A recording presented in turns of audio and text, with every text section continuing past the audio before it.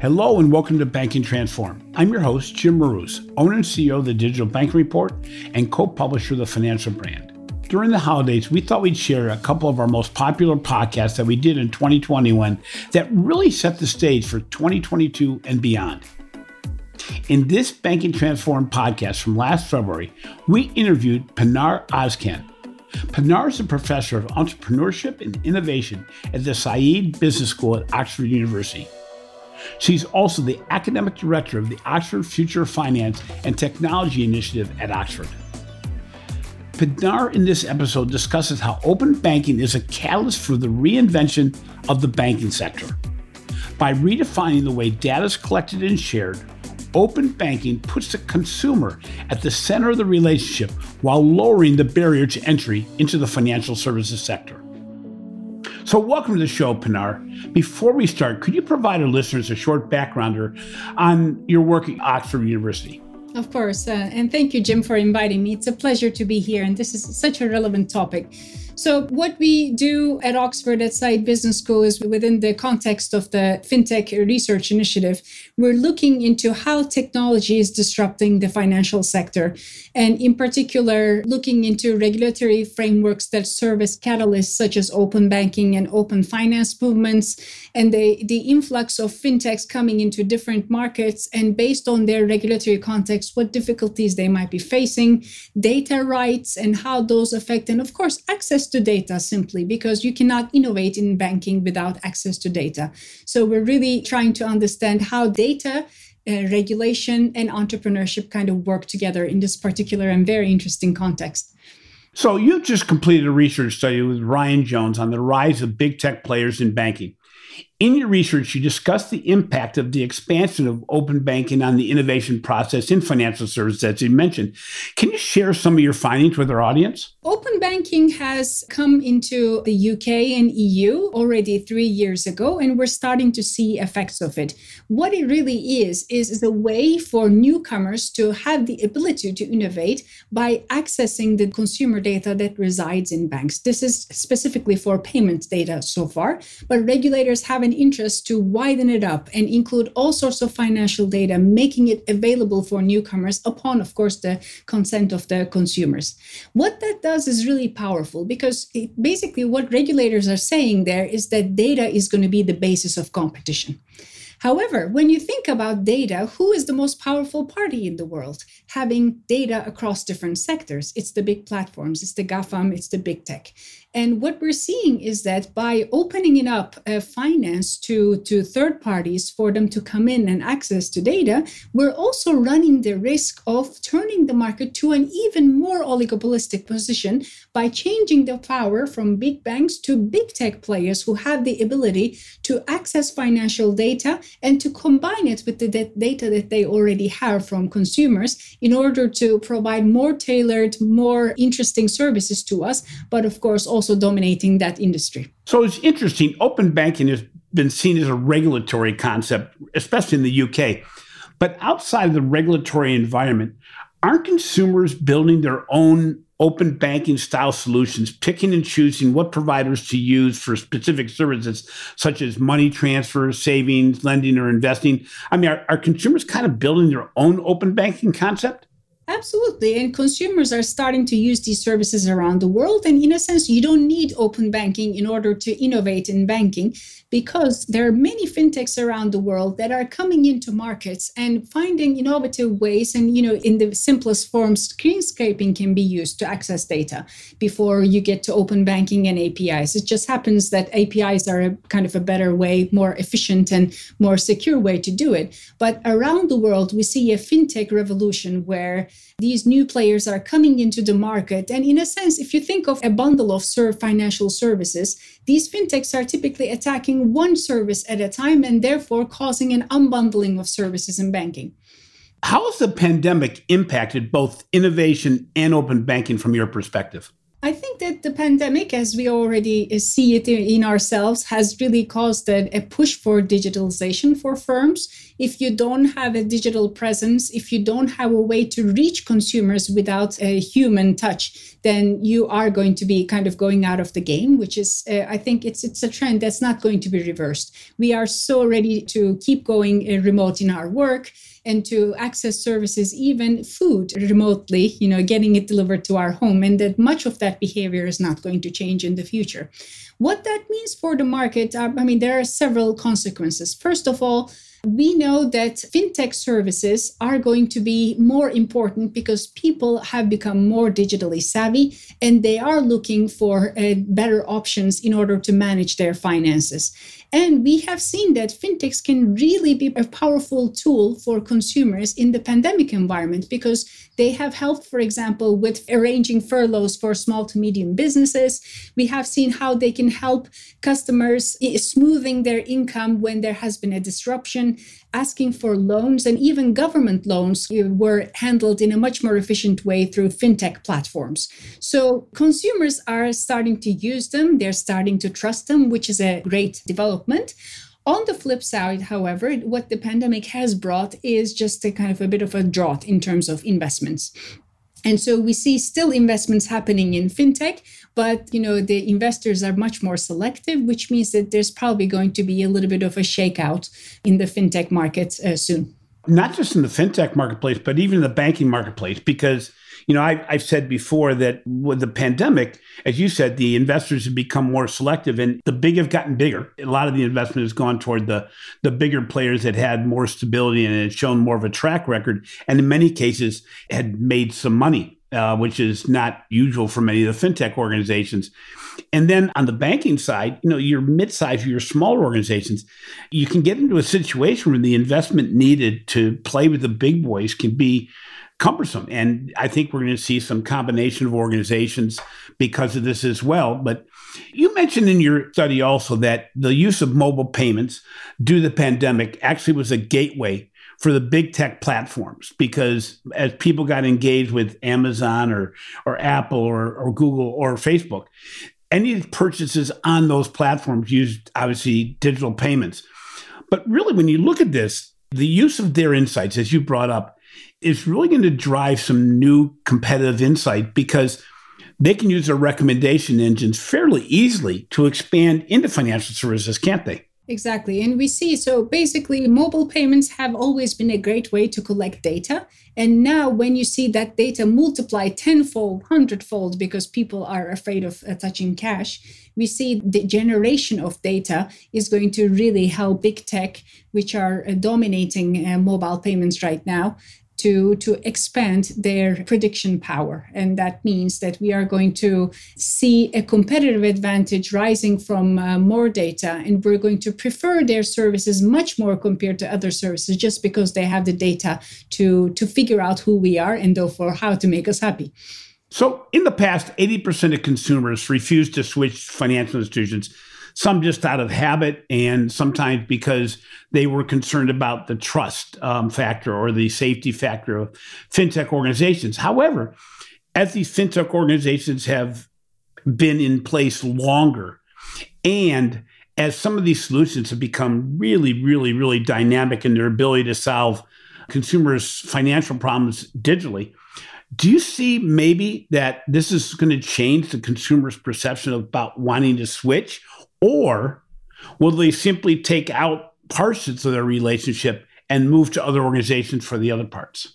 I think the latter of what you just said has already happened. We see that with this unbundling of services, for example, if you are interested in getting a loan and if you are in need of this loan, then you are going to look further than just your bank. And when you get a better rate from a trusted player in the market that is licensed and looks legitimate, then you are probably likely to trust them. And you already start to unbundle this way.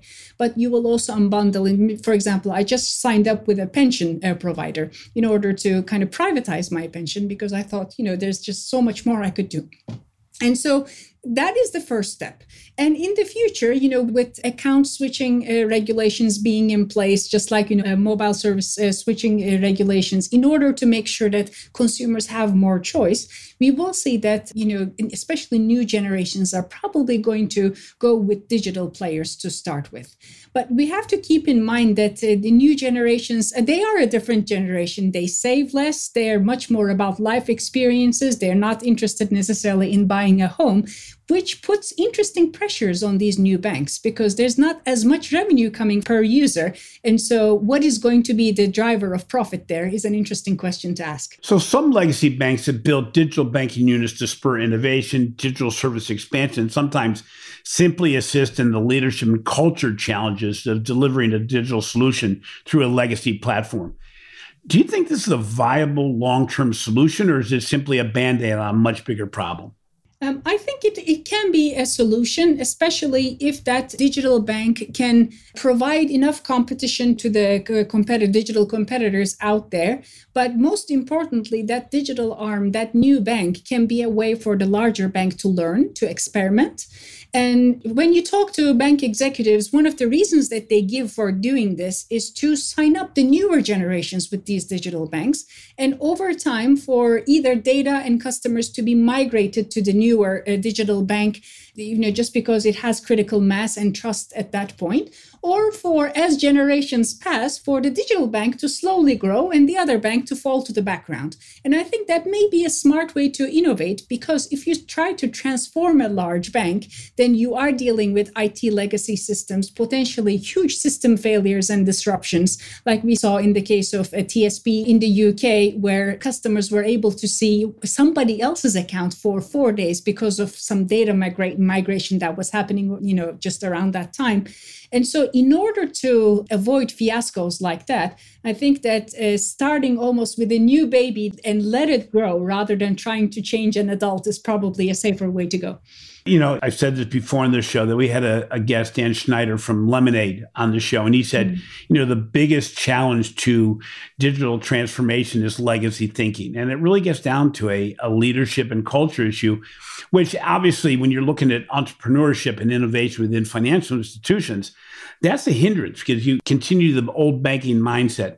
So do you think legacy financial institutions can actually compete on a digital innovation and personalization playing field with the big tech competitors? So there are ways that they can start to compete in that by putting layers on top of their legacy IT to make sure that, in a sense, those APIs that are being used in open banking in the external environment can also be used internally in order to make sure that the data that is siloed and unharmonized for that to be accessed still.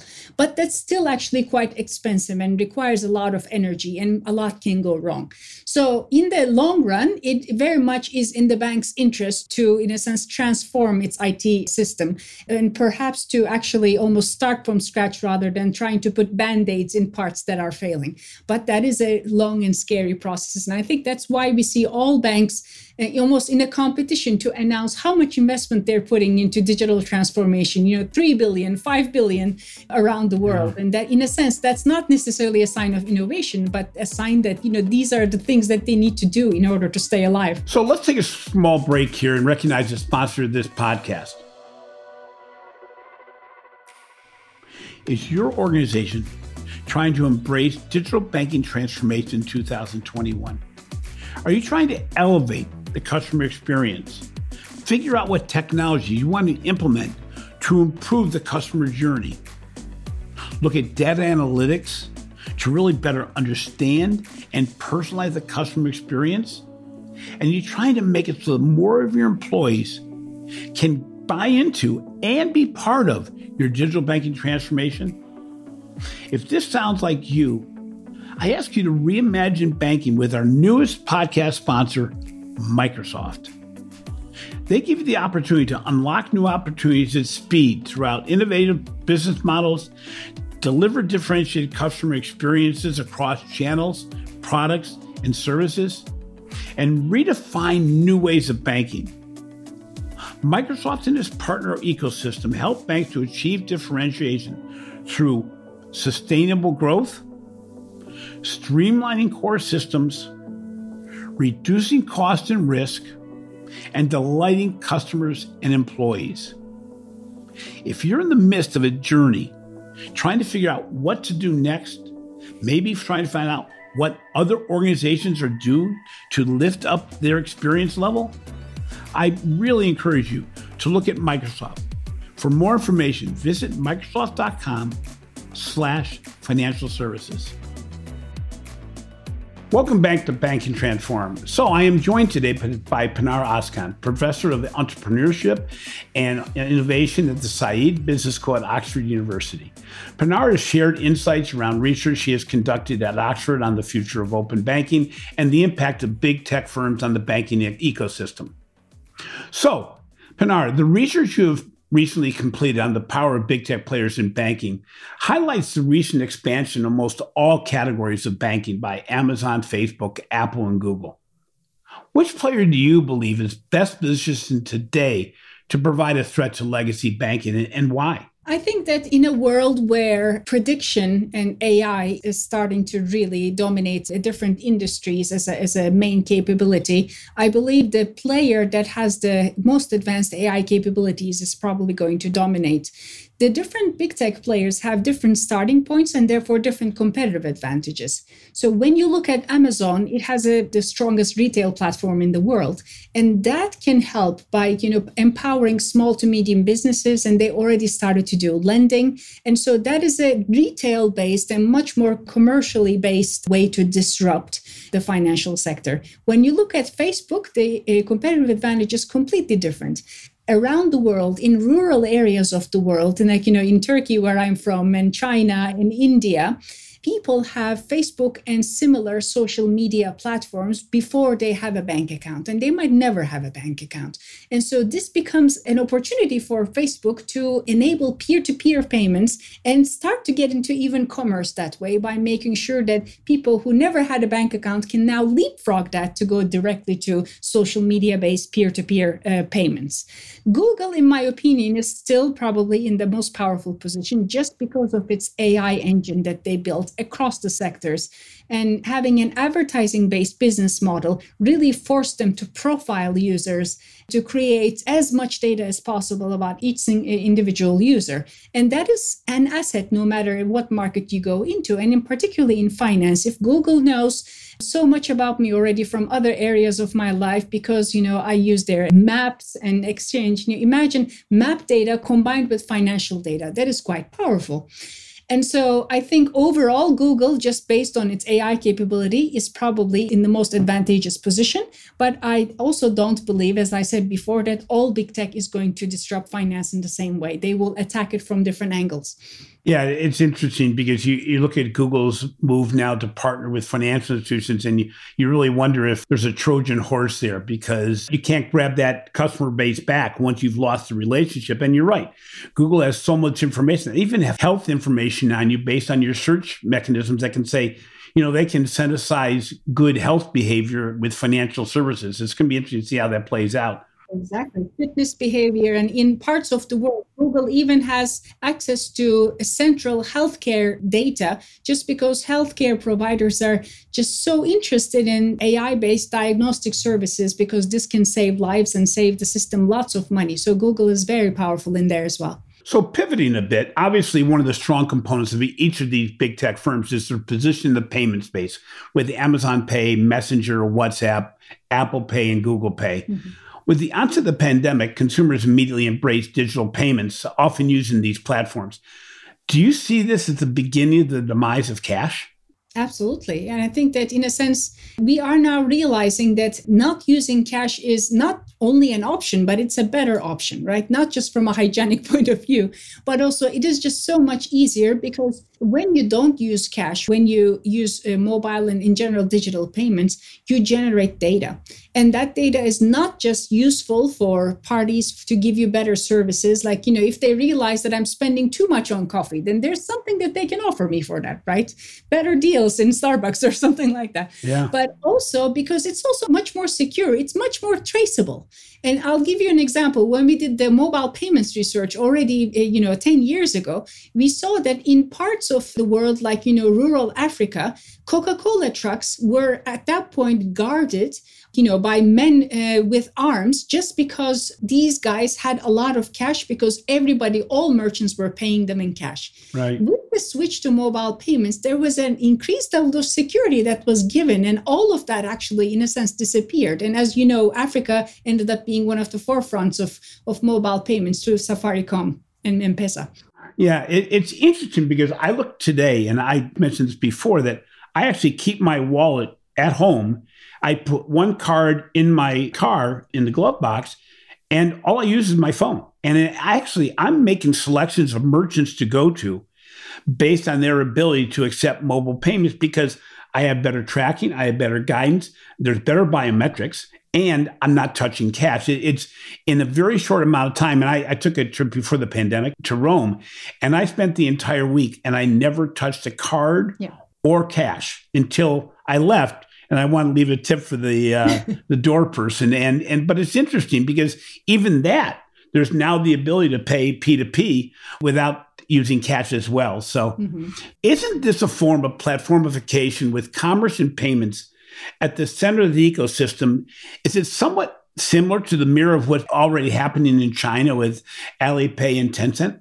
Yeah. And in fact, as you might have also seen from that report on the rise of platforms, China is a way in which the West should be kind of looking into as where things are going.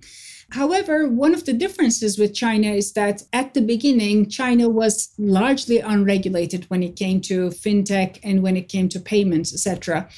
And the West took a lot slower to get there. And China is now, with the recent news about kind of anti-financial facing additional pressure from regulators, China is in a sense reverting a little bit back and becoming a bit more like the West. In truth, I think we are probably going to meet somewhere in the middle. We are going to get to that future more slowly. And regulators, especially, we see a lot of activity lately on, regulating big tech platforms and data access and how much data is too much, etc. And so I think that, yes, we are going to see the future as a big platform, but I think that that platform is not going to look like a bank anymore. Some of the services that we consume through the bank are going to be integrated into a platform that we use just because it makes sense as part of that platform. For example, Amazon might give us certain financial services, but then Apple will give us other ones, right? And so I think that this unbundling of services and the notion of a bank kind of changing in the future, that's probably irreversible.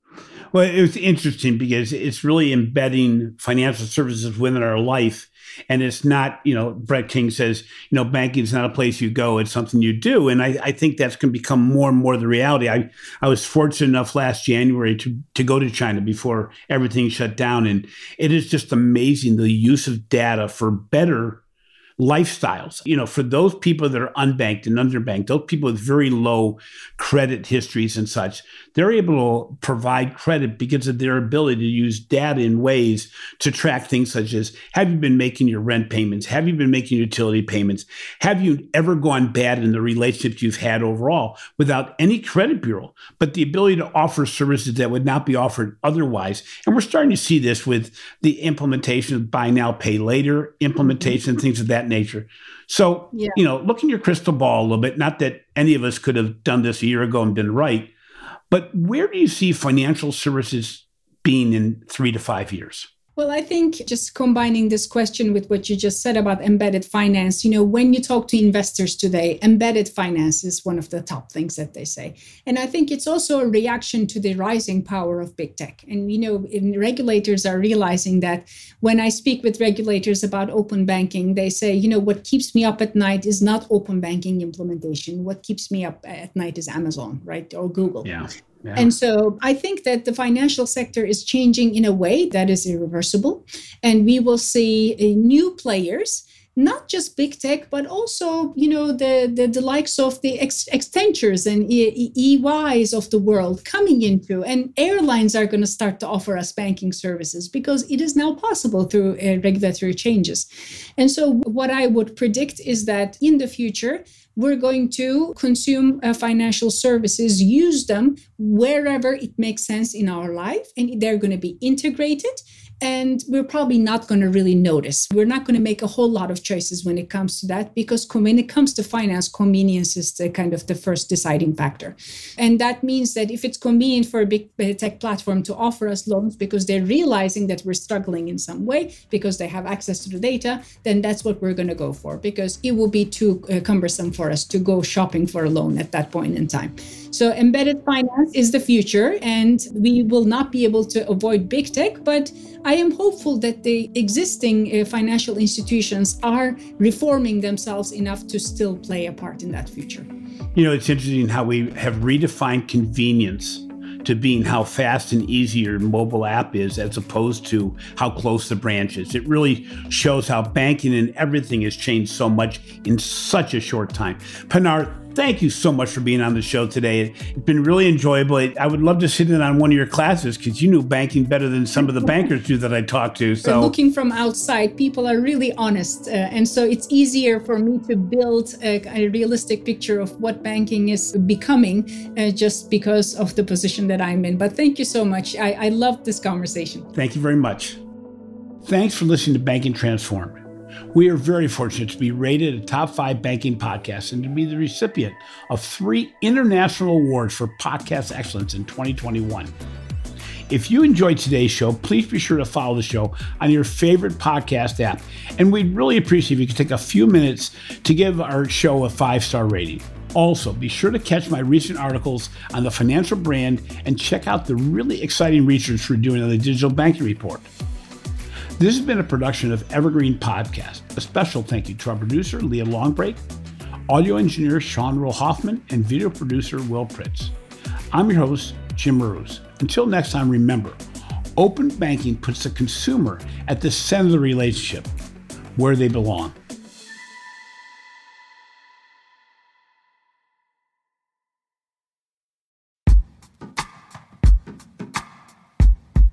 The Jim Stroud Podcast explores the discoveries and trends forming the future of our lives. Brain-to-brain communication, robot bosses, microchip implants for workers, and artificial intelligence replacing human workers are all happening now. If you want to know what's happening next, subscribe now to the Jim Stroud Podcast.